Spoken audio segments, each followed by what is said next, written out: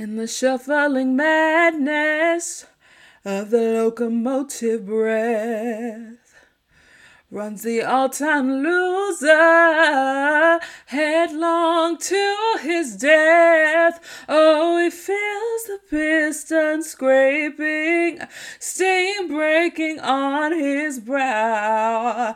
Old Charlie stole the handle, and the train, it won't stop going, no way to slow down.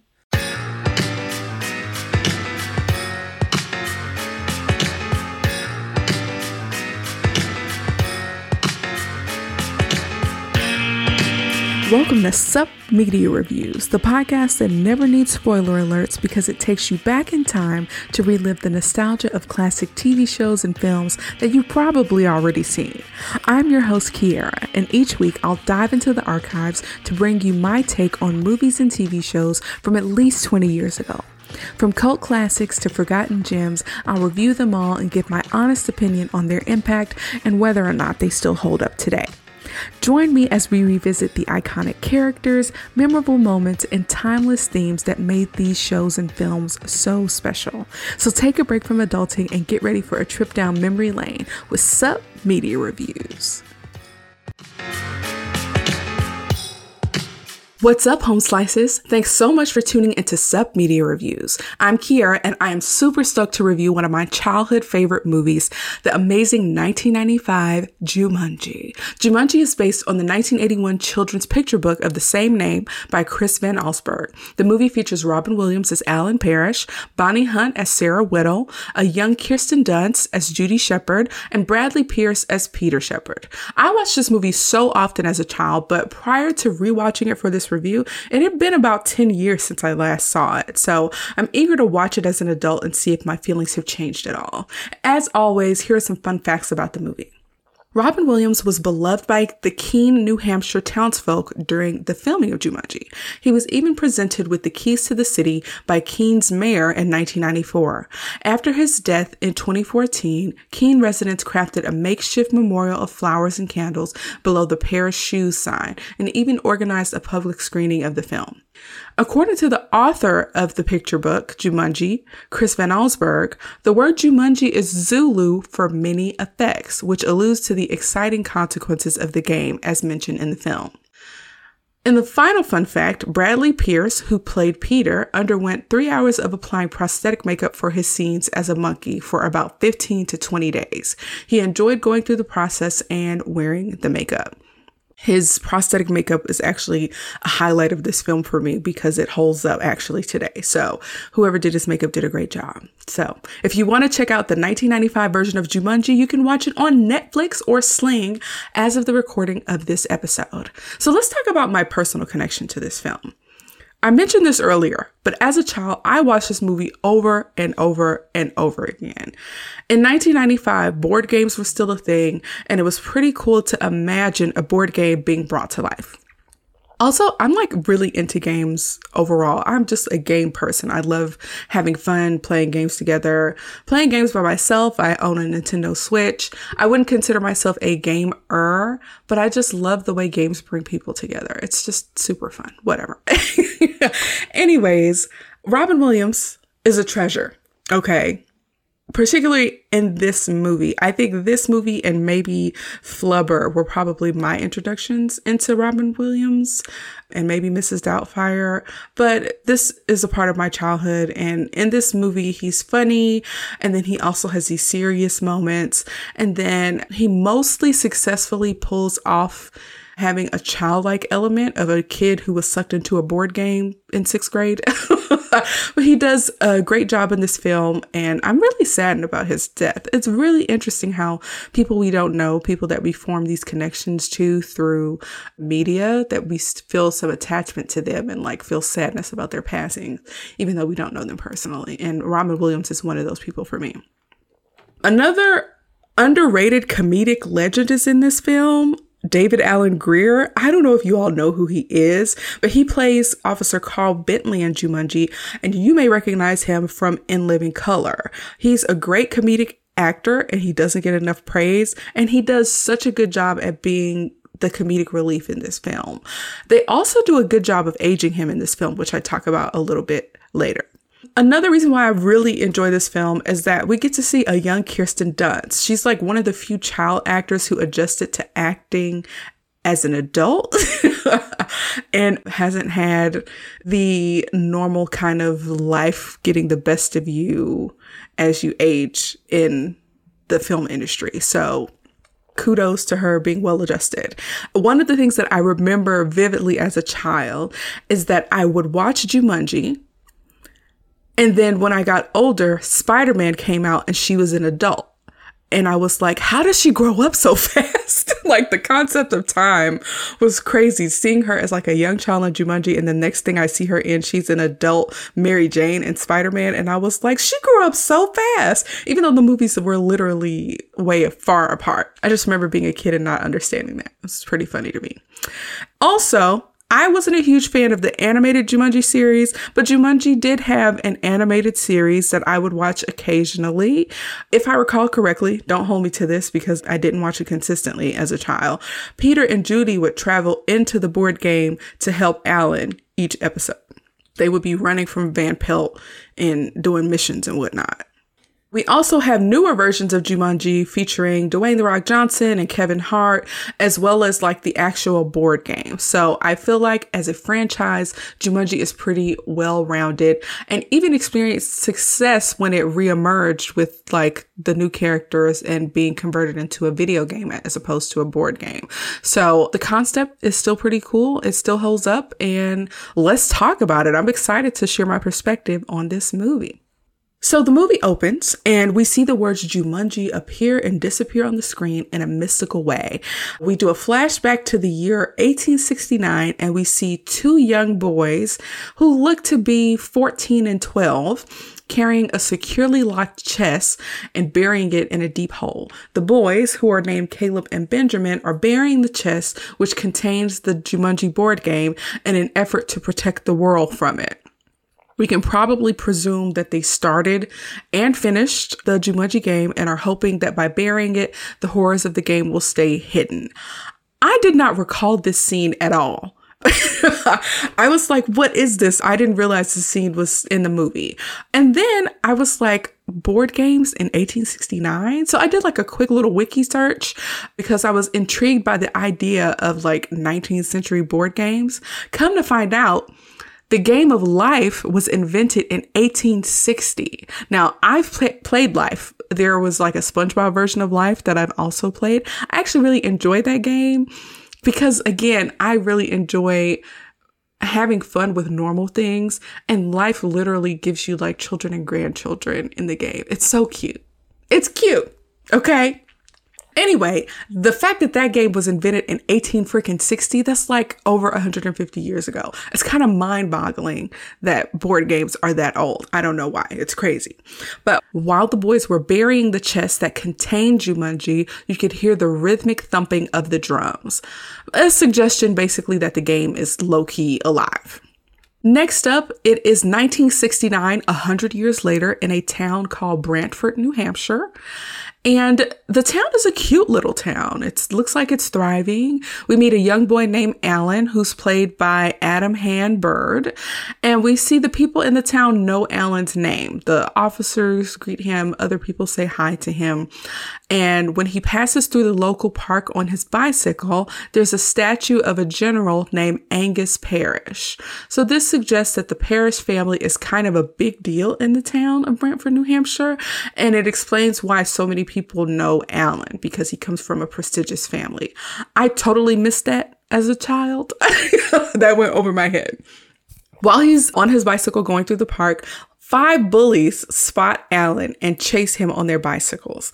Alan rides his bicycle really quickly to the Parrish Shoe Company, which is the company that his dad owns, where they make shoes. And he narrowly escapes the bullies. And he really doesn't, because they wait for him. But we're at the shoe factory. Alan walks up to a man named Carl, played by David Alan Grier, who's wearing a decent late 60s curly wig. Like, That wig is actually, like I said, low-key decent. Carl says he's been working on a project for a year developing a shoe. It's a sneaker, and he has a meeting with Alan's dad to discuss it. Carl believes that he basically has the best next thing in shoes and that it will take the company to higher heights. Carl clearly has ambitions and talents and is looking to come up in the world. And Carl is like, if I can get Wilt Chamberlain to wear these, there can be one in every closet. And if they can get an athlete to wear their shoes, it could be a big cash cow for the company and take them to higher heights. So Alan is holding the sneaker. And for 1995, the sneaker is actually pretty cute. And he puts it down on a conveyor belt when his father calls to him. His father, Sam Parrish, played by Jonathan Hyde, has this low, booming, stern voice, and he scolds Alan for coming to the dangerous factory. Alan asks for a ride home, and Sam rightfully surmises that his son is running from his repeat bully, Billy Jessup. His father tells him you need to face your fears as his bullies start destroying his bike outside of the factory. Also, the conveyor belt gets turned on, and now a year's worth of Carl's work is slowly on its way to being demolished. As Alan leaves the factory, something gets stuck in the machine, and it starts smoking, and Alan realizes that it was his mistake. The machine is damaged and Carl's invention is destroyed. But Alan leaves without taking credit for it, forcing Carl to take the blame. That comes back later. But Alan is coming across as like a little coward. He's running from his bullies. He's not owning up and taking responsibility for things that he's done wrong. That's the way he's coming across. And his dad has basically scolded him for being a little coward. So Alan gets ready to leave, but the 5 bullies intercept him. Come to find out, Billy is upset with Alan for hanging out with his girlfriend. So the bullies beat him up and he goes home with a bloody lip, a black eye, and he has to walk home because they steal his bike. Mind you, there are adults nearby. There's construction going on like right across the way from Paris Shoe Company. And it's like, okay, y'all see 5 boys jumping a child and you keep doing construction and don't jump in. I don't know if this is a 1969 situation, like boys will be boys. I don't know. But if I saw a child getting jumped, I would at least step in. Like, come on now. So later that night, Sam and Carol, the mom and dad, are getting ready for some kind of event where Sam has to make a speech. They're dressed up really fancy. They're getting ready to head out. So Carol and Sam go to talk to Alan before they head out. And turns out Sam did not realize that Alan got jumped by 5 kids. Sam claims that he would have never sent his son home on his own if he knew how many kids were out there. Then, in the weirdest twist of events, Sam tells Alan that he's proud of him for facing the bullies, even though he was outnumbered. And since he took getting jumped like a man, they have decided that he's ready to go to the Cliffside School for Boys. Apparently, it's a boarding school where all his male relatives have attended since the 1700s. Even the main dorm is named after the Parrishes. Again, I do not remember this family having so much prestige from when I was a kid. That went totally over my head. But it appears that getting jumped by 5 boys was just the rite of passage he needed to be granted permission to go to this boys' boarding school and live separately from his parents. Alan is not happy about this. It's almost like he's never heard of this school before. And it's like, okay, around this time, Alan is about in the 6th grade. And if you're a Parrish and all of your male relatives went to this school, why is this kind of your first time being exposed to this? Did your dad not mention it before? His dad seems really proud of being a Parrish and like all of the traditions that their family holds, and is kind of disappointed in Alan for not leaning into those traditions. But I feel surprised that Alan is so shocked and thrown off by this offer or invitation to go to this school. Like, why doesn't he know about this already? But whatever. Alan, because he doesn't know much about this school, didn't realize that he would be separated from his parents. And he knows that if he's getting bullied now for being a Parrish in the town of Brantford, just wait until he goes to a school where there's a building named after him.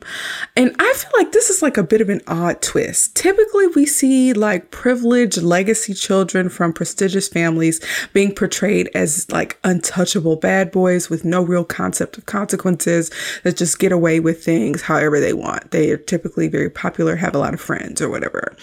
In this movie, the rich, awkward kid is getting beat up by 5 kids at a time. He's getting bullied all the time and coming home with a fat lip. Y'all, let me know if there are any other TV shows or movies that you can think of where the rich kid is being treated poorly. It just feels weird to me.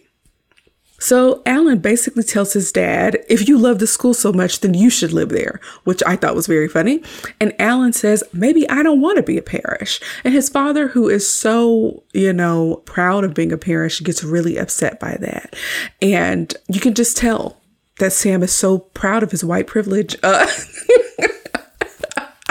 And he feels really shocked that his child is not leaning into that privilege as well. So his father yells at Carol for her to get her coat so they can head out. And Sam and Alan proceed to go into like this yelling match where they both say things that they kind of regret. Alan says, I guess I'm not ready to go to boarding school. And Sam says, we're taking you next Sunday and I don't want to hear another word about it. And Alan is like, don't worry about that because I'm never talking to you again. And then Sam and Carol leave, and that really is like the last thing he says to his father. So real quick, I want to ask about boarding schools. Y'all, what is the deal with boarding schools? I do not have children. They may be on the horizon, but as of right now, there are no children on the way in this household. And I have a hard time wrapping my mind around spending tens of thousands of dollars to send my kid off to be fully immersed and basically raised in a program where I don't get to see them on a regular basis. Again, Alan is about 13, which is like 6th grade-ish. So he would basically spend at least 4 years primarily being raised by teachers. He's going to be taught how to think, and he's going to not have consistent contact or guidance from his parents. Like, WTF? Like, I don't understand boarding schools. I don't want to sound judgy because my understanding is that they have a really good educational program. I even worked at a school that provided boarding for international students, and it was hella expensive. And I just can't imagine being a parent and sending my child off to be away from me. Like, your children still need you to raise them and to guide them. Like, what the heck? Who's instilling good values in them? I don't know. I don't know if any of you all went to boarding school. Maybe tell me about it. Tell me about your experience. I just really cannot wrap my head around handing off your kids to an institution. It just sounds crazy to me. Let me know if you went to boarding school and what your experience was like. How does it impact your relationship with your family, with your siblings, with your parents? I don't know. Let's get back on track. Okay. Sam is coming across as a harsh man. He's even a little harsh to his wife. Mind you, it's 1969, so that tracks. But Alan proceeds to pack a bag, including like food, some cash, and clothes. And before he leaves the house, because he's obviously planning to run away, he even packs a Jumanji. But just as he's about to run away, a girl knocks on his door. This girl is Sarah Whittle, and she's played by Laura Bell Bundy. It's Billy's girlfriend returning Alan's bike. So this is the girl that Alan basically got beat up over. Alan says that he was going to get his bike from Billy, and I'm like, you lying. And that she didn't have to return it. But he was like, look, I ain't got time for this. I'm leaving. And then the Jumanji drum track comes on again, and it startles the girl. So he realizes that even though like the construction guys didn't hear the drums from Jumanji, Sarah hears them along with him. We'll talk a little bit about the drums later. It's actually a little creepy. But at this time, the girl Sarah is taller than him. That tracks for about middle school. And he shows her the game, which is a big mistake. When he tries to move the pieces on the board, he realizes that they're stuck to the board and they think it's probably just a magnet or something. And then he reads half of the instructions. Jumanji, a game for those who seek to find a way to leave their world behind. You roll the dice to move your token. Doubles gets another turn. The first player to reach the end wins. So the girl, Sarah, picks up the dice and says she stopped playing board games years ago. And then she kind of haphazardly drops the dice on the board to leave. And that actually counts as her first turn. So Alan calls her back over to watch her white game piece move on the board on its own. Mind you, this is 1969. I don't know that they had technology like this to speak of back in 1969, which would have freaked me out. And it does freak the kids out. And so Sarah is intrigued, right? Because even though she stopped playing board games a long time ago, this is new technology. Like, she's into it. And so in the center of the board, there's a small circular screen that provides a riddle. At night they fly, you better run. These winged things are not much fun. And then bats make noises inside the fireplace. And Sarah starts freaking out and she's like, we need to put this game away. Alan picks up the dice and gets ready to put the game away. But then he gets startled by the grandfather clock striking 8 p.m. and suddenly rolls the dice on accident, making it his turn. So he and Sarah are afraid that the game has a mind of its own. And it basically does. His riddle appears and it reads, in the jungle, you must wait until the dice read 5 or 8. And then in pretty bad CGI fashion, Alan gets sucked into the game, fingers first. Sarah and Alan freak the F out, and rightfully so. Like, Alan is getting sucked into the game like a swirly down the drain, okay?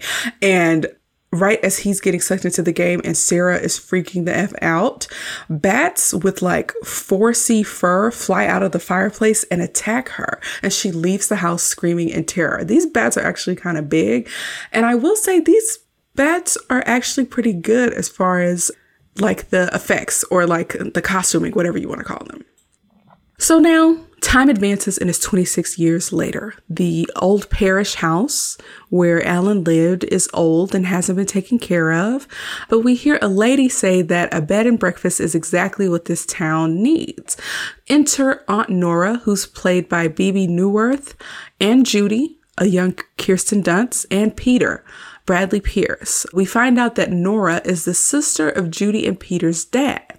Judy and Peter's parents died last winter, and now Aunt Nora is their guardian. So we find out that Peter has been nonverbal since their parents died. And then Judy weaves this lie about how her parents were jet setters who never told the kids they loved them. And then she lies about how they died to the realtor. It's clearly a joke to her, but it shows the difference between how each child is handling the trauma of losing both their parents. And so Judy does so by weaving lies and making up tales and kind of taking everything as a joke, whereas Peter doesn't talk to anyone besides Judy. So it just shows that they're handling their grief in two different ways. Come to find out, the parents actually died in a car crash in Canada and were very devoted parents. But the kids get a chance to explore the house and they find that there's one room that's locked and Nora does not have the key. It appears to be Alan's old room. Nora then tells Peter to take his luggage to the attic, and while he's there, he sees a leftover bat from 26 years ago and does what I think is an iconic scream. It's a very weird, like, ah! I can't do it, but it's not just like a, ah! It's like, ah! It's hard. I feel like the scream is iconic and it is very unique to him. But Nora goes to check in the attic and actually hears the bat. And so I was a little curious and I actually looked it up to see how long bats live because that bat was at least 26 years old. According to my Google search, bats live 10 to 20 years on average in the wild, but there are records of bats living as long as 40 years. So maybe it's not super far-fetched that a bat survived that long. Or is it like a magical Jumanji bat that will live forever until the game is over? I don't know. We never see any animals actually get harmed in this movie. So I don't know if someone actually hunted all of these animals that they would actually pass away and stop wreaking havoc. Like, are these magic Jumanji animals that can't die? I don't know. But anyways, they call an exterminator and he doesn't see any droppings. And it's like, okay, if that bat was in there for 26 years, there would be some poop. So that helps me to understand that these are magical Jumanji animals. They don't leave poop everywhere. And even later in the movie, some of the animals eat things, but it's like, if they're eating, why aren't they pooping? I don't know. That's a little bit of a loophole, but it's not very important to me. Peter, identified the bat as an African bat, and the exterminator mentioned that a young girl claims to have seen similar bats like that back in the 60s.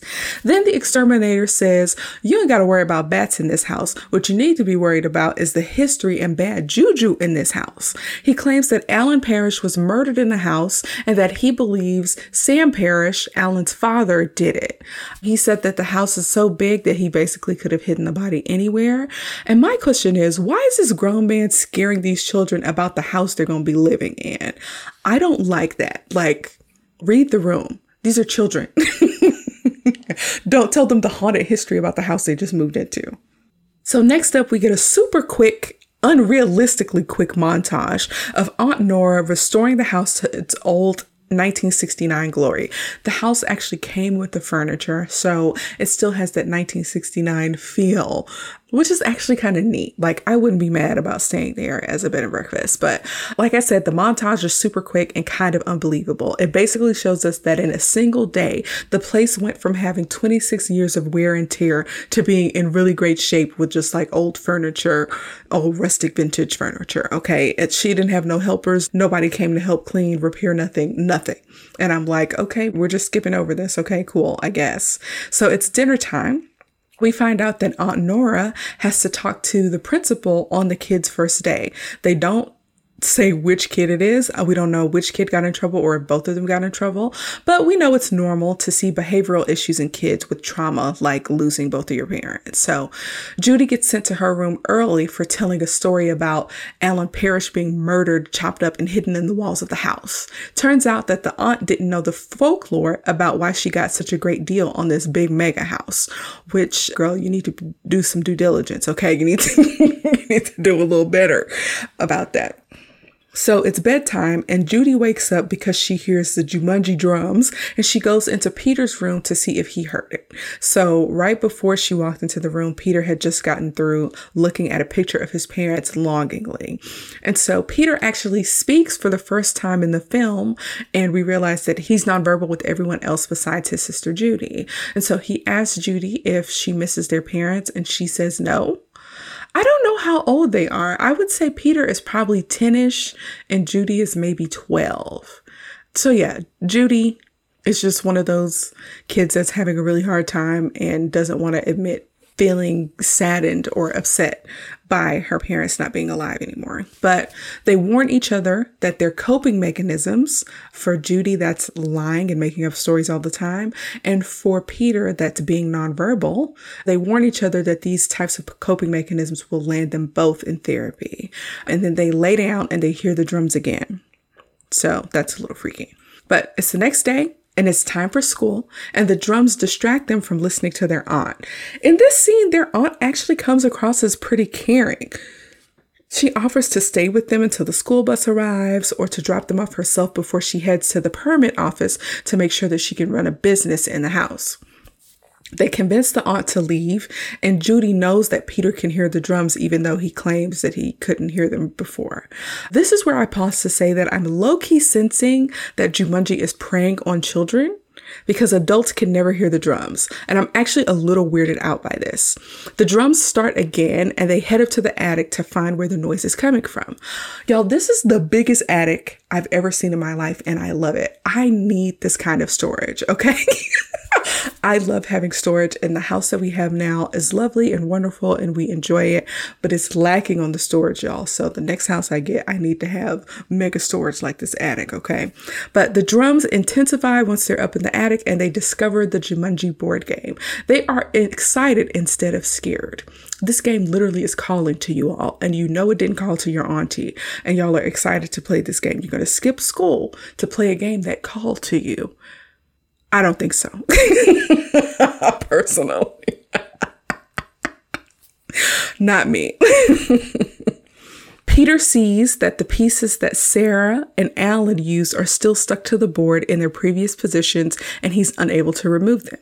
Judy reads the instructions while Peter grabs 2 additional game pieces that magically make their way onto the board. They suspect it's microchips. By this time, which would be 1995, they are like, hey, the technology has evolved a little bit. Maybe it's just like a fancy board game, okay? So Judy rolls a 6 and takes her turn, and the riddle on the little screen in the middle of the board reads, "A tiny bite can make you itch, make you sneeze, make you twitch." And then the biggest mosquitoes known to man come out of nowhere, and Judy uses a racket to swipe one through the window, and the hole in the window allows the other mosquitoes to escape. And I'm like, WTH? Can you imagine being in New Hampshire and getting bit by a mosquito that big? I feel like the little snout thing on the mosquito is actually so big that it might actually impale someone, like completely go through like their arm or something. That's like freaking nuts. Y'all, I don't like mosquitoes, but giant ones is actually a little freaky. And then Peter rolls the dice just as Judy is like, "Don't." And then he gets snake eyes. And so the riddle reads, "This will not be an easy mission. Monkeys slow the expedition." And then tons of noise comes from the kitchen. And then Judy and Peter go downstairs to find the worst CGI monkeys in the world acting a fool and tearing up the kitchen. These monkeys are actually very dangerous and mischievous, okay? They throw knives with pretty good accuracy. They're tearing stuff up. They're going through the refrigerator, throwing stuff all over the place. And now Judy and Peter are kind of putting two and two together. The mosquitoes and the monkeys came from the game. So they head back to the attic where Judy realizes that she did not finish reading the instructions. So the second half of the instructions read, "Adventurers beware. Do not begin unless you intend to finish. The exciting consequences of the game will vanish only when a player has reached Jumanji and called out its name." So while Judy is reading the second half of the instructions that she should have read in the first place, they hear the front door slam and the monkeys have actually escaped and are low-key getting in formation to terrorize the city. So they decide to finish the game so that everything can go away and Aunt Nora won't kill them for tearing up the house, okay? So Peter rolled doubles, so he has to roll again, and he rolls a 5. The riddle reads, "His fangs are sharp, he likes your taste, your party better move post haste." Next, we see in a deliciously creepy scene. I actually kind of like how this happens. The lion is on a piano in the attic and it's pretty freaky, and he comes out of the shadows. In 2023, the lion in the attic looks like a big puppet, so it's not as scary as I remember it, but the freaky part about seeing the lion's shadow and seeing him like on the piano is actually still kind of holds up for me. But once the lion is moving, he's like a CGI lion, and his agility when he's moving is freaky. But when you see him as a puppet, you're like, okay, now it's not as freaky anymore. So the lion chases them down the stairs, and then a grown-up Alan Parrish, played by Robin Williams, appears in jungle clothing with a knife, and he tricks the lion into going into a bedroom. And then the lion pretends that he's not strong enough to get through the bedroom door. What was that even about? Was the lion just tired and like over it? I don't understand. So Alan is back, y'all. Alan finds the kids hiding in a linen closet, and then he busts into his old room and smiles. He sees his old bike, and he even sees the t-shirt that he bled on from his last night on Earth before he was sucked into Jumanji. Everything is as he left it. It's covered in cobwebs and dust, and we see that he even appears to have half of his prescription glasses from his childhood, which he uses as a monocle to look at a picture of his mom and dad. Now, I'm going to pause right here. Okay, this is the second film where I've had to bring this up, and it bothers me a little bit. It's annoying to me. So the picture of his parents that he's looking at longingly is actually a picture of them from the night they left to go to that little banquet or whatever. They're wearing the same clothes from that night. And it does not make sense to me that Alan's old room would have a picture of his parents from the night he disappeared. Why don't filmmakers just make sure to put the actors in a different outfit to take a different picture at a different time? Why are there pictures of events that happen in the movie I also brought this up on Coming to America. When Prince Akeem and Lisa go to the museum, there's a picture of Prince Akeem and his parents, the king and queen, on the museum wall. And that picture is of them at the engagement party, which happened earlier in the movie. And it's like, just put them in different clothes and take pictures. Like, it doesn't make sense. I guess it's a little bit of a pet peeve for me, but whatever. The kids approach Alan and he asks if someone rolled a 5 or an 8. And when Peter kind of confesses, Alan picks Peter up and hugs him and apologizes for scaring him and runs through the house like a crazy man looking for his parents. He thinks Judy and Peter are his siblings, but then they kind of figure out that he's Alan Parrish, and they tell him that the house was abandoned and everyone thought he was dead. So when he hears this news, he runs out of the house and almost gets hit by Officer Carl Bentley. Do y'all remember Carl with the sneaker invention? He's now a police officer. So I'm going to give this movie credit. It's really hard to find a movie where someone appropriately ages.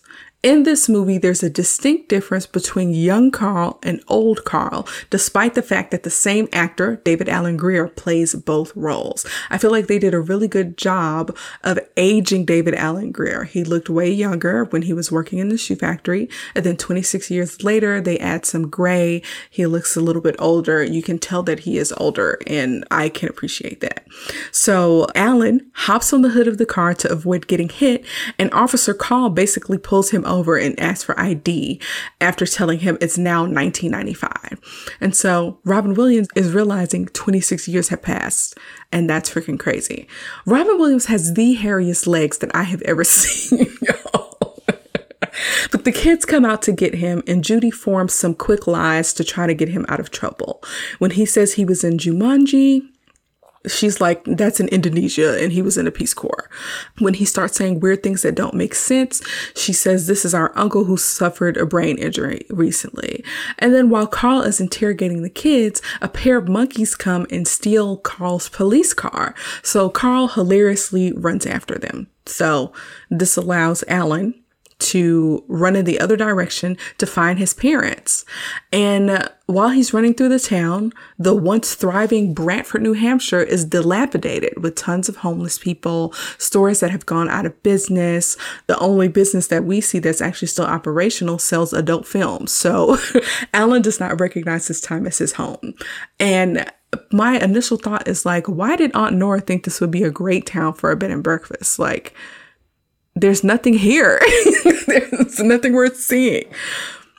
Alan runs to the Parrish Shoe Company to find it also dilapidated and abandoned. So Judy and Peter follow him, and Alan sees an old man in his father's office, but come to find out it's just an old squatter using it for, shelter. And so the old man tells him that the company folded just like everything else in the town. He says that when Alan ran away, Sam put all his time and money trying to find him. Then he stopped coming to work and he quit caring from the grief, and the business folded and took the rest of the local economy of Brantford, New Hampshire with it. So the old man gives Alan a pair of clothes to wear and kind of sends him on this way. I think it's kind of interesting that in this movie, there are these random characters that they use to advance the story or give us some background. For instance, we got the realtor, where we learn about what happened to Judy and Peter's parents. We got the exterminator, where we learn about what happened, or what the rumor is about what happened to Alan Parrish. And now we have this old homeless man who's telling us about what happened to the business and the town economy. So I think it's just interesting that they use these small roles to help carry the story from point A to point B. But the man basically tells Alan that his parents are at the cemetery. Sam died in May of 1991 and Carol died in August of that same year. Sam was 69 and Carol was 60. So Alan goes to their gravestone and he briefly grieves the loss of his parents. And Judy's like, we're orphans too. And she begins to tell a lie about how her parents passed because she's so used to it. And Peter has to actually stop her and be like, you need to get out of this cycle of lying about what's happening to our parents and actually show some sympathy for a man who's been trapped in a board game for 26 years. Y'all, I don't remember Kirsten Dunst's character being a compulsive little liar. I don't recall that. And it was a bit of a shock to me when I was rewatching this. But Peter stops her from messing up and lying again, and he tries to have a tender moment with Alan. And Alan leaves his turtle shell hat on their headstone. And it's actually like a little bit of a sad scene. Judy tries to convince Alan to finish the game with them while they're on their way back to the house. But he's like, screw that. He just found out his parents are dead. He's trying to process the fact that he's been gone for 26 years. Girl, I don't need to be worried about no game, okay? Then while they're on their way back to the house, they witness an ambulance hit a car. And the person in the car has a weird bite that's apparently from one of those giant mosquitoes that they released into the wild. She has like a big mark on her forehead, and the paramedics say that over 50 people have been bitten this way. 50 people. The lady in the car actually happens to be the realtor that sold Aunt Nora the house. So Alan hears something, and this is the first time we see that Alan has these increased senses and instincts because he's been trapped inside of Jumanji for years. And so he instructs them to get inside the realtor's car, and it's actually a soft top convertible. Alan wants to know what came out of the game before him, and then the mosquitoes show up and it tries to poke through the soft top and the glass to bite them. And so they actually need to drive away. And Alan, who was like 13 when he was sucked into Jumanji, does not know how to drive. And so they buckle up and he accidentally releases the convertible roof because he's just pressing buttons. And Peter has to shift the gears to make sure that they escape. So they do escape. They do drive away. And interestingly enough, that's not the last time that Alan drives in this movie. It's kind of weird. So they're back at the house and Alan is in the attic and frightened when Judy brings up the game again, like literally shows him the game. And he's like, nah. He basically tells them that this is his house now. And he's so grateful for the indoor plumbing. So he spends quite a bit of time taking a shower and cleaning up, and this includes shaving for the first time because he was still like a little prepubescent when he got sucked into the game. So it appears that he has never really shaved before. So by this time, he cleans up pretty nice. He looks like the Robin Williams we all know and love. And Judy sees how many times he cut himself while shaving. And she asks, what happened to you? Did you shave with a piece of glass? And he responds, what happened to you? The Clampetts have a yard sale? So I had to look up the reference, but the Clampetts are actually the Beverly Hillbillies. Like when I realized that, I was like, his comeback is actually quite hilarious. Like I don't have a lot of knowledge about the Beverly Hillbillies, but I do think I've watched at least a part of one of their movies, but I did find it pretty funny once I actually realized what he was trying to say. But Alan says that he's going to pick up where he left off and basically like start over as a sixth grader, I guess. But Peter does some reverse psychology by calling Alan scared and saying, we don't need your help. And Alan says, what you all have seen is literally just the beginning. He's like, I've seen crazy stuff that you couldn't even imagine in your nightmares. And you all won't last 5 minutes without me. And he says he'll watch and like look over them as they play the game, but he's not afraid. And so they sit down to play the game and Judy rolls the dice and it doesn't work because it's actually Sarah's turn, y'all. Alan realizes that the pieces that they used 26 years ago are still in play on the board and they are finishing the game that he started 26 years ago. So he's realizing that he doesn't have an option except to play and that they have to get Sarah Whittle to play the game as well so that they can finish. What happens if someone starts the game and they die? What if Sarah passed away? Would they just never be able to finish the game? I don't understand. I don't know. Interesting twist. But they go to Sarah's old house. It's only slightly creepy. I actually like the house that she lives in. It has like a huge porch and there's a sign on the door that says Madam Serena, who does psychic readings. So Alan gets down on himself and he says Sarah probably doesn't live here anymore. She probably married Billy Jessup and is living with him in a trailer park, which I thought was very funny. But a woman answers the door and Alan recognizes her as Sarah. And he says, 26 years ago, you played a game with a little boy down the street. And he confesses to being that little boy and she passes out. While she's passed out, Alan carries her to his house, which I think is very strange. And when Sarah comes to, she starts freaking out and calling her therapist because this event in her childhood caused her to have to go to over 2,000 hours of therapy. And she was finally becoming convinced that she had basically made up the whole situation about him being sucked into a board game. And when he brings out the game, she starts to freak out. And she's like, your dad killed you and he cut you up in a bunch of little pieces and he hid your body all across the house. And Alan says, my father could barely hug me, let alone cut me into a million pieces. And he tries to convince her to finish the game. And he gives her the dice. And she's just so reluctant because she spent 26 years being called crazy and weird and having to go to therapy and being gaslit about this event, which sounds impossible, but actually happened to her. And now she's realizing that it actually really did happen to her and she's having a hard time adjusting, and I don't blame her, okay?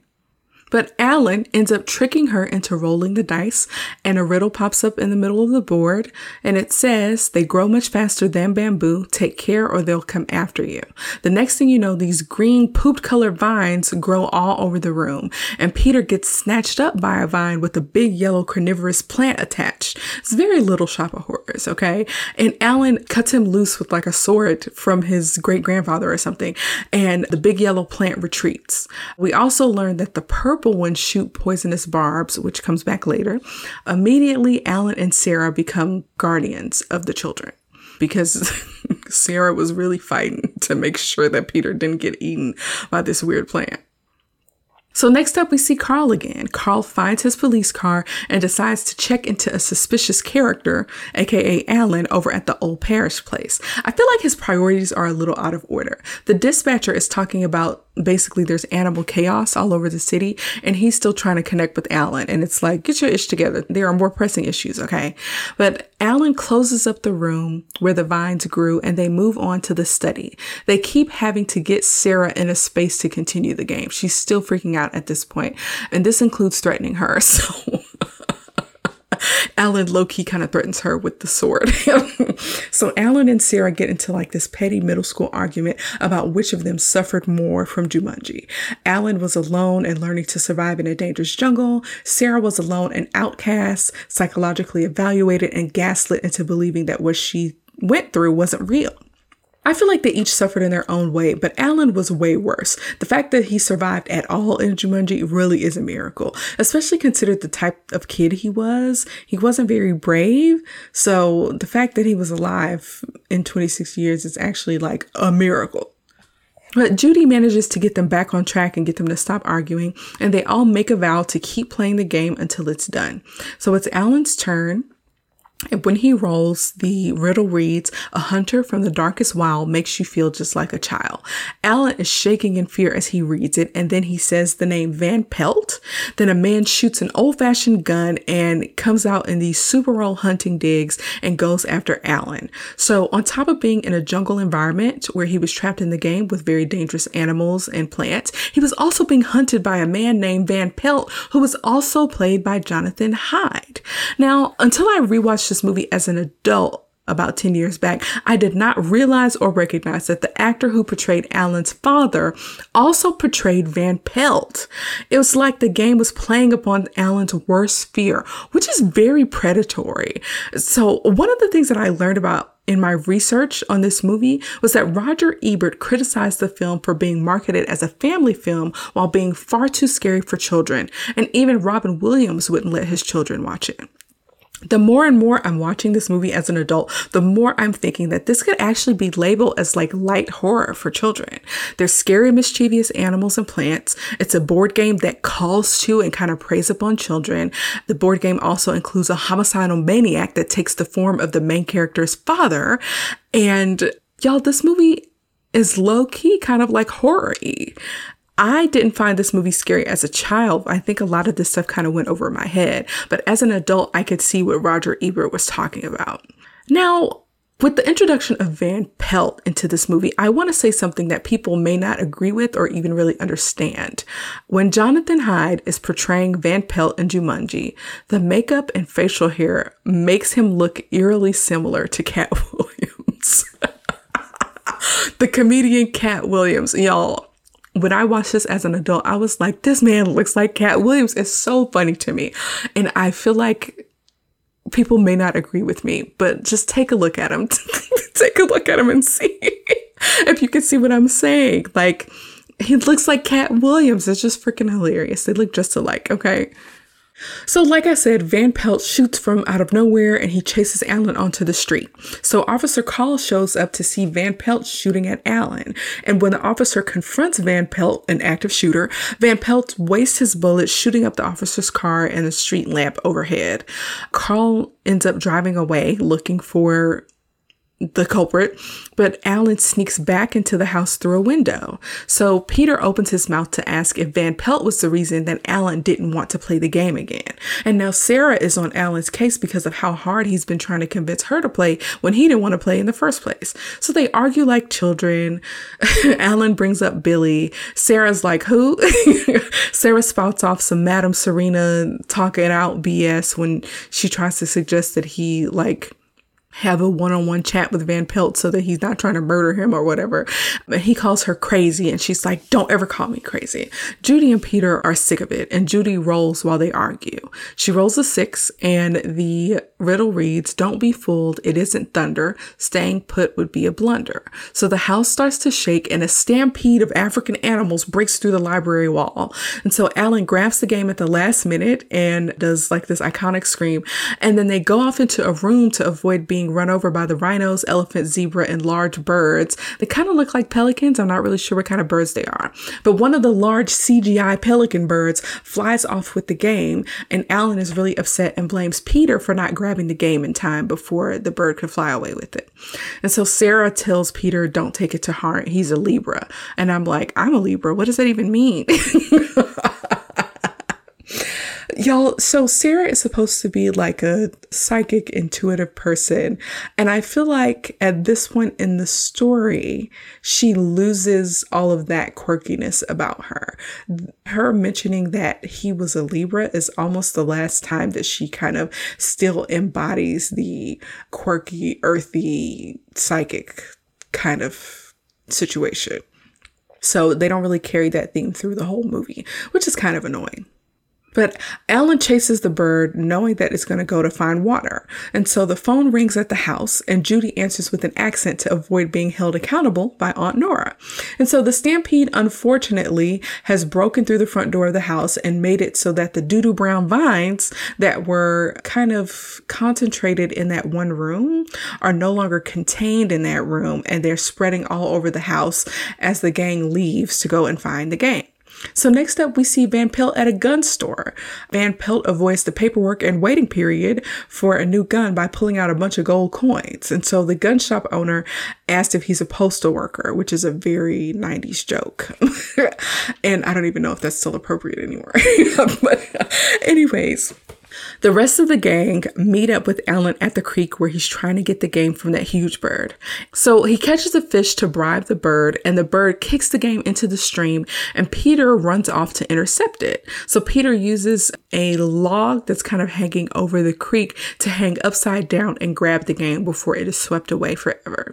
So Alan appears to be very happy and impressed with Peter, but then he kind of loses his enthusiasm quickly, a little bit without explanation. And so Van Pelt returns to the house with his new gun to see that the gang isn't there anymore. Sarah and Judy are happy that Peter is okay, and they're proud that he retrieved the game, and they're like, oh, what you did was so cool. But then Alan gives this terse kind of nice work and takes the game, and he's like, let's go. He doesn't appear to want to praise Peter the same way that he was never really praised by his father. It's interesting how we can become our parents without really realizing it. So on their walk home, they're approached by Officer Carl. And Carl is like, every time there's trouble, I see you, Alan. I'm taking you in for questioning. So when Carl is arresting Alan, Van Pelt tries to snipe Alan from the woods. And so Alan realizes this and goes with the officer willingly so he doesn't get murdered in front of the kids. So they try to say like Alan is Sarah's fiance and like, would you not do this right now? And once again, Officer Carl has his priorities mixed up. He's taking Alan to the police station and leaving a woman and 2 kids to walk home on the side of the road. Where are your priorities? Okay. But while Alan is trying to convince them to finish the game a little later, little Peter decides to go off and try to take his turn. So Sarah and Judy are talking as if they can't finish the game without Alan. And I'm like, do they all have to be together to finish the game? But then I remembered that Alan is actually the Jumanji expert, and he really is the only way that they would survive whatever came out of the game next. So as the officer drives away with Alan in the back seat, Peter calls out to Judy. He says Judy a bunch of times, and it's usually pretty whiny in this movie. Judy! Peter was only 10 spaces away from ending the game, so he tried to drop the dice so that he would get a 12 and end the game. So the little screen on the board reads, "A law of Jumanji having been broken, you will slip back even more than your token." So Peter ends up turning into a monkey child for trying to cheat. So there are consequences in this game. Very strange. But I guess it's appropriate. Peter didn't really see it as cheating, but it definitely was. So next up, we see monkeys looting an electronics store. Carl is hearing about all the crazy stuff happening on the dispatcher radio, and he asks Alan what he knows about what's going on. Alan also knows that the officer's first name is Carl, despite his name tag only listing C as his first initial. And we find out that Parrish fired Carl, and Carl had something that could have turned the whole town around. So it seems like the town was really dependent on that shoe factory. So Alan apologizes to Carl and confesses to being Alan Parrish. And Carl stops the car in its tracks because he's just very shocked because Alan Parrish disappeared 26 years ago.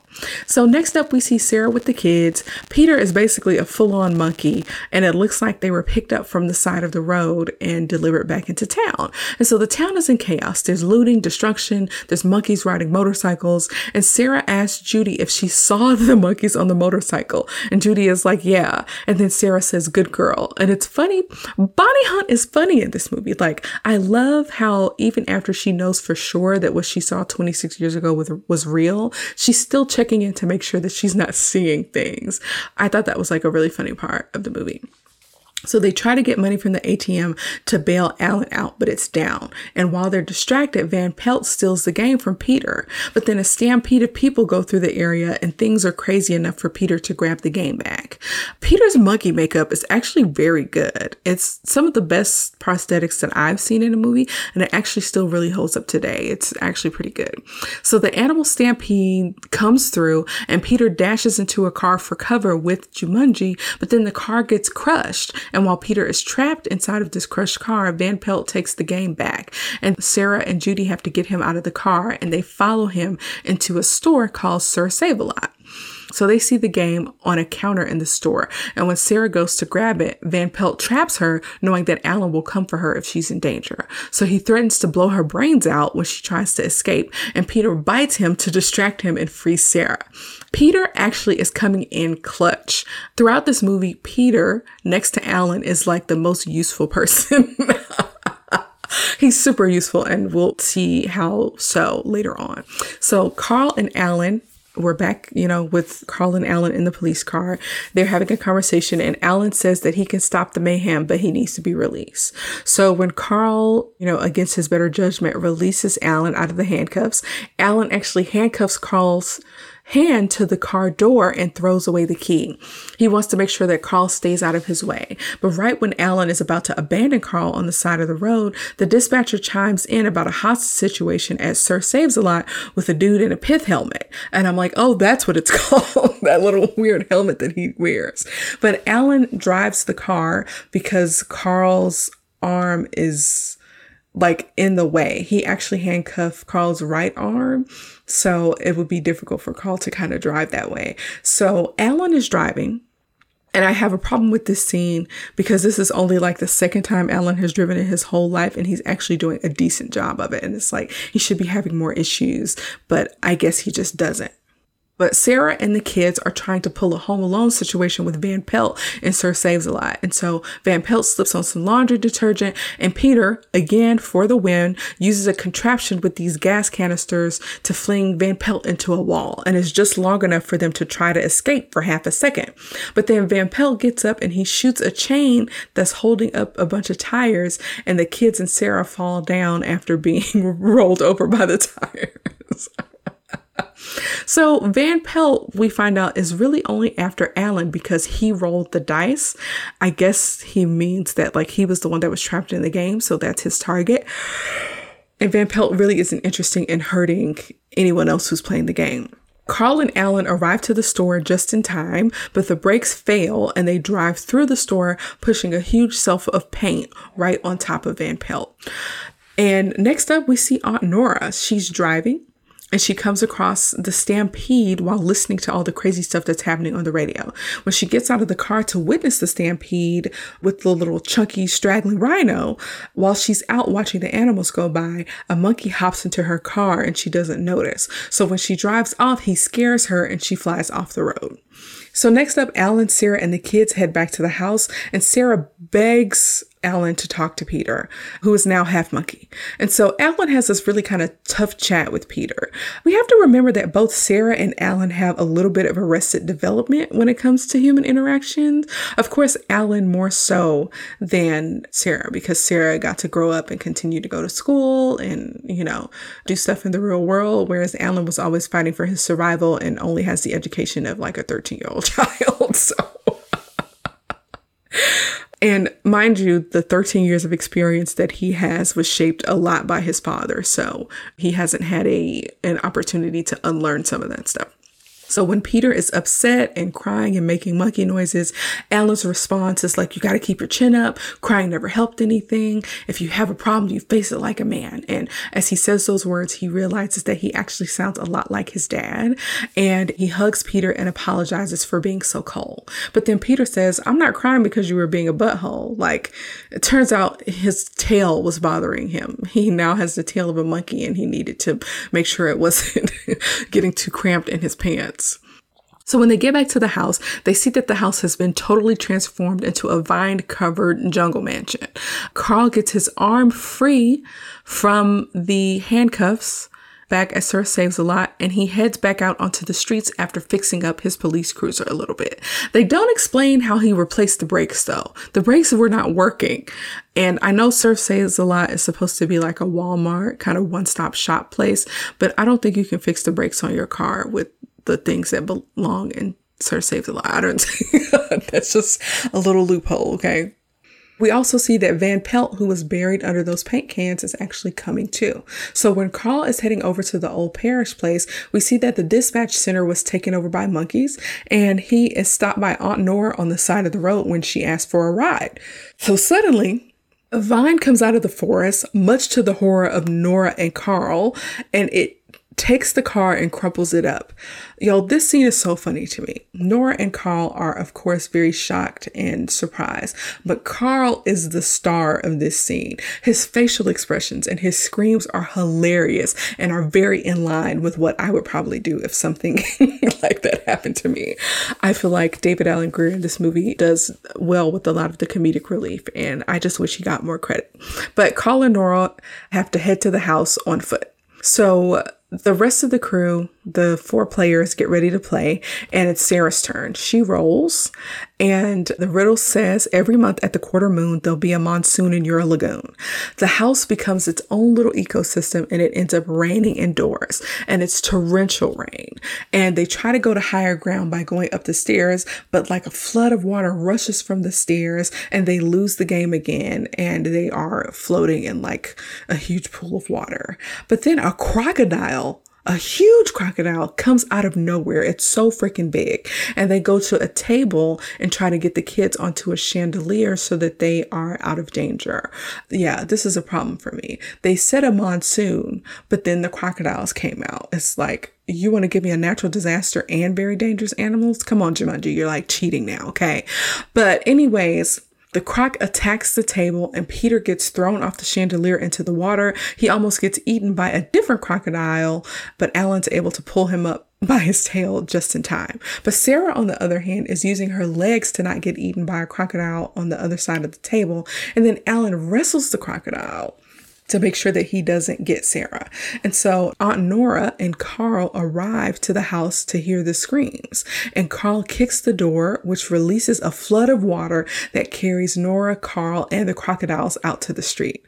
David Alan Grier's face when he sees the scales on the crocodile is hilarious. But Peter rescues Alan again coming in clutch from being swept away with the crocodiles. So Alan and Sarah have a moment because she was like really happy that he saved her. And she's like, oh, you rescued an alligator for me. And she tries to kiss him. But because he has the emotional maturity of a 6th grader, he doesn't realize she wants to kiss him. And instead he corrects her on the genus of the reptile and tells her that it's a crocodile, not an alligator. So they head to the attic to take the next turn. And it's weird because they're like using every freaking room in this house for a roll of the dice. Okay. So Alan makes a joke about Clue. Nobody's really into it. And he rolls a 7 and is only a few spaces away from winning the game. The riddle reads, beware the ground on which you stand. The floor is quicker than the sand. So the attic floor becomes quicksand and Alan begins to fall through the floor. They try to rescue him with long objects, but they keep breaking. So Judy takes the next move to see if she can end the game. And she rolls and it says, there's a lesson you will learn. Sometimes you must go back a turn. This was pretty cryptic and I actually don't really know or understand this riddle. But the floor ends up solidifying just in time for Sarah to use a door of some sort to hold Alan up through the now solidified floor. So now only Alan's face and arms are up through the floorboard, and Sarah's arms are actually stuck in the floorboard supporting him. So neither Alan or Sarah can move. And while they're in this position, they have a moment. Y'all, I feel like Bonnie Hunt is doing a better job of showing her interest in Alan. I know that because Alan is supposed to still be like emotionally 13, that he does not have like the type of social skills to read the room or know when someone likes him. But their little love story is not coming together for me. I feel like Robin Williams is not doing a good job at showing mutual interest with Bonnie. It's coming across very one-sided to me, even though we're supposed to consider the fact that he's still like emotionally a 6th grader. But now it's Peter's turn. He rolls a 4 and the riddle reads, need a hand while you just wait. We'll help you out. We each have 8 and a bunch of plastic huge spiders. Y'all, they were wrong for using these spiders. These spiders look so fake. They moved in like a weird fashion. They just didn't look real. Yeah, I'm very creeped out by spiders personally. I actually live in the Pacific Northwest and we actually have a spider season up here. Y'all, spider season is when the weather gets good and the spiders come out and they are every freaking where. They're in your house. They're outside your house. They're on your car. They're every freaking where. It's the worst. But at least spiders are like kind of small and you can smack them or whatever. These spiders were freaking huge. Peter gets sent to the woodshed for the axe while Judy uses what looks like an old music stand to keep the spiders away from Alan and Sarah, who aren't able to move because they're partially stuck in the floor. So Aunt Nora comes back to the house while all this is going on and she sees that the house is a jungle now and that a man's feet are hanging from the ceiling. And this cute little scene happens where Peter tries to use the axe to open the shed, but then realizes he has the axe in his hand. And then he breaks the fourth wall looking at the camera. And then we go back to Aunt Nora, who opens a bedroom door to find a lion on the bed. And Aunt Nora is just freaking out. She's having a hard time. Peter comes to her looking like a monkey and she's still freaking out. She's like, who's this little monkey child talking to me? And he locks her in a large linen closet, which is for her own good. And also I would love a large linen closet. Y'all, I love storage solutions. Okay. Like I said, in my next house, I need to make sure I have lots of storage space.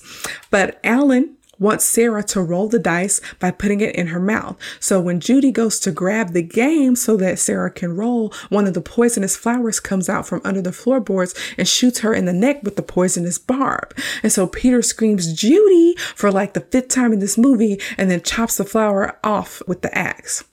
And so Judy gives him the board game and the dice so that Sarah can roll with her mouth, and then she passes out from the poison. Peter is still trying to fight off the spiders with the axe, but he never makes contact with them. I would have loved to see a spider get cut in half. I don't know why we didn't. But like I said, none of the animals appear to be hurt or injured in this movie at all. So I don't even know if he was able to cut one of the spiders in half. Would it reanimate? Would it come back together? Would it die? Who knows? The only thing that we see actually kind of die or get injured are the plants. So Sarah rolls the dice with her mouth and the riddle says, you're almost there with much at stake. Now the ground begins to quake. So the spiders are about to like really get on them and attack them. But then the ground begins to quake and the spiders retreat and the house splits down the middle. Alan gets released from the floor, but the board game falls too. When I think of an earthquake, I don't think about houses splitting down the middle the way that this house split into 2 halves, but like whatever. Sarah can't hold on to Alan anymore, but Alan really quickly grabs some vines and does a Tarzan move to avoid the lion, to grab the fallen Jumanji board and swing through the glass doors into the living room. So he picks up the dice and guess who shows up? Cat Williams, aka Van Pelt. Van Pelt is there covered in paint, and he orders Alan to drop what's in his hand, which is the dice. Now, one of the dice rolls a 1 and lands on the board, but the other dice falls between the cracks of the broken floorboards and rolls away. So Van Pelt orders Alan to start running, but Alan's like, no. He actually decides to take his father's advice and face his bully. And so Van Pelt is like, well, now that I've got you, are there any last words? Now that you're finally acting like a man? And the second dice finishes rolling, and it's enough of a roll to finish the game. And so Alan looks at the board to see that he won, and he says Jumanji. And so Sarah runs in front of Alan to shield him from Van Pelt's bullet. But right then, the bullet and everything else gets sucked into the game before the bullet can make contact.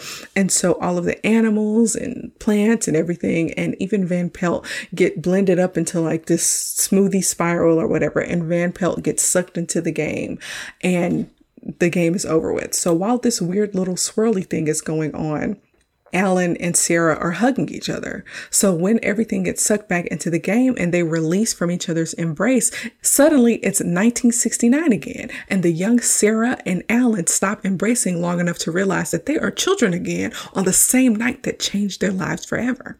Sam, the dad, comes back into the house to get his speech notes, and Alan embraces him, saying that he's so glad he's back. And his dad is like, it's only been 5 minutes. What are you talking about? But to Alan, he's been gone for 26 years, right? And Alan thought he would never get an opportunity to see him again because he was dead, right? So Alan apologizes to his father, and he and his dad have a tender moment, and even the dad apologizes. And his dad is like, if you don't want to go to Cliffside, you don't have to, okay? Sam sees that Alan has a girl over, and he's like, oh, we'll talk later. Father to son. So I can see why Alan changed, right? Alan said something to his father. It was the last thing he said before he disappeared for 26 years. And when he makes it back to Earth after 26 years, his father is dead. Like, I can understand why he would appreciate and love his father so much after returning from this ordeal. What it doesn't explain is how Sam, the dad, changed so quickly. It's actually a little shocking to see his change of heart, because he was like a cold man throughout his run on the movie. And I guess one tender act from his son maybe touched his heart enough to have him change his ways. I don't know. It was a little shocking, but it was actually very sweet. So Alan admits that he's the one that put the shoe on the conveyor belt, which saves Carl Bentley's job. So we see that not only is Alan more grateful for all of the things that he has after his ordeal, but we also see that Alan is brave now and is taking responsibility for his actions. So he learned something. Was it worth 26 years in Jumanji? Probably not, but he did learn something. So he thinks about Judy and Peter, and Sarah reminds him it's 1969. They don't even exist yet. And so Sarah and Alan take some bricks, tie it to the game, and they throw it in the creek. And it appears that Sarah starts to lose her memory of what it's like to be an adult, which is interesting, but they don't want to forget Judy and Peter. And Sarah ends up kissing him. And the young Alan Parrish seems to be into it, even though the older Alan Parrish didn't really show much romantic interest in older Sarah. Yeah, I don't like that. But anyway, next thing we know is 26 years later, it's 1995, and Sarah is pregnant with her hubby Alan's baby. They're hosting a Christmas party at their modernized parish home where Carl is in attendance, and Sarah goes to grab Alan. Alan's dressed as Santa, and he's on the phone with his dad. It appears that their relationship is much better, and his father has actually lived beyond 1991, and he's even coming over for Christmas. So it looks like they have a good relationship. It also looks like Alan inherited the family business, and the business is doing really well. They're selling cross trainers, so they're doing good. So I'm assuming that because the business is thriving, that the community is thriving as well. So this alternate universe is turning out way better than the Jumanji one. And so Sarah and Alan greet Jim and Martha, who are the parents of Judy and Peter. So they are excited to see them, and they even have gifts for the kids. And Alan asks when Jim can start. So it looks like Alan conspired to hire Jim because he has a marketing background. And so by headhunting Jim, and getting him to move to Brantford, New Hampshire, they get to interact and be around the kids, which as a child, I was like, oh, this is super cool. As an adult, I'm like, this is a little weird.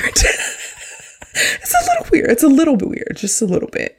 But when Alan asks Jim when he can start the new job, Jim is like, oh, we want to do like a skiing trip in the Canadian Rockies. And Sarah and Alan both scream, no. Now, I don't remember the kids relaying how their parents died to Sarah or Alan, but Jim and Martha did die in a car crash in the alternate universe in Canada.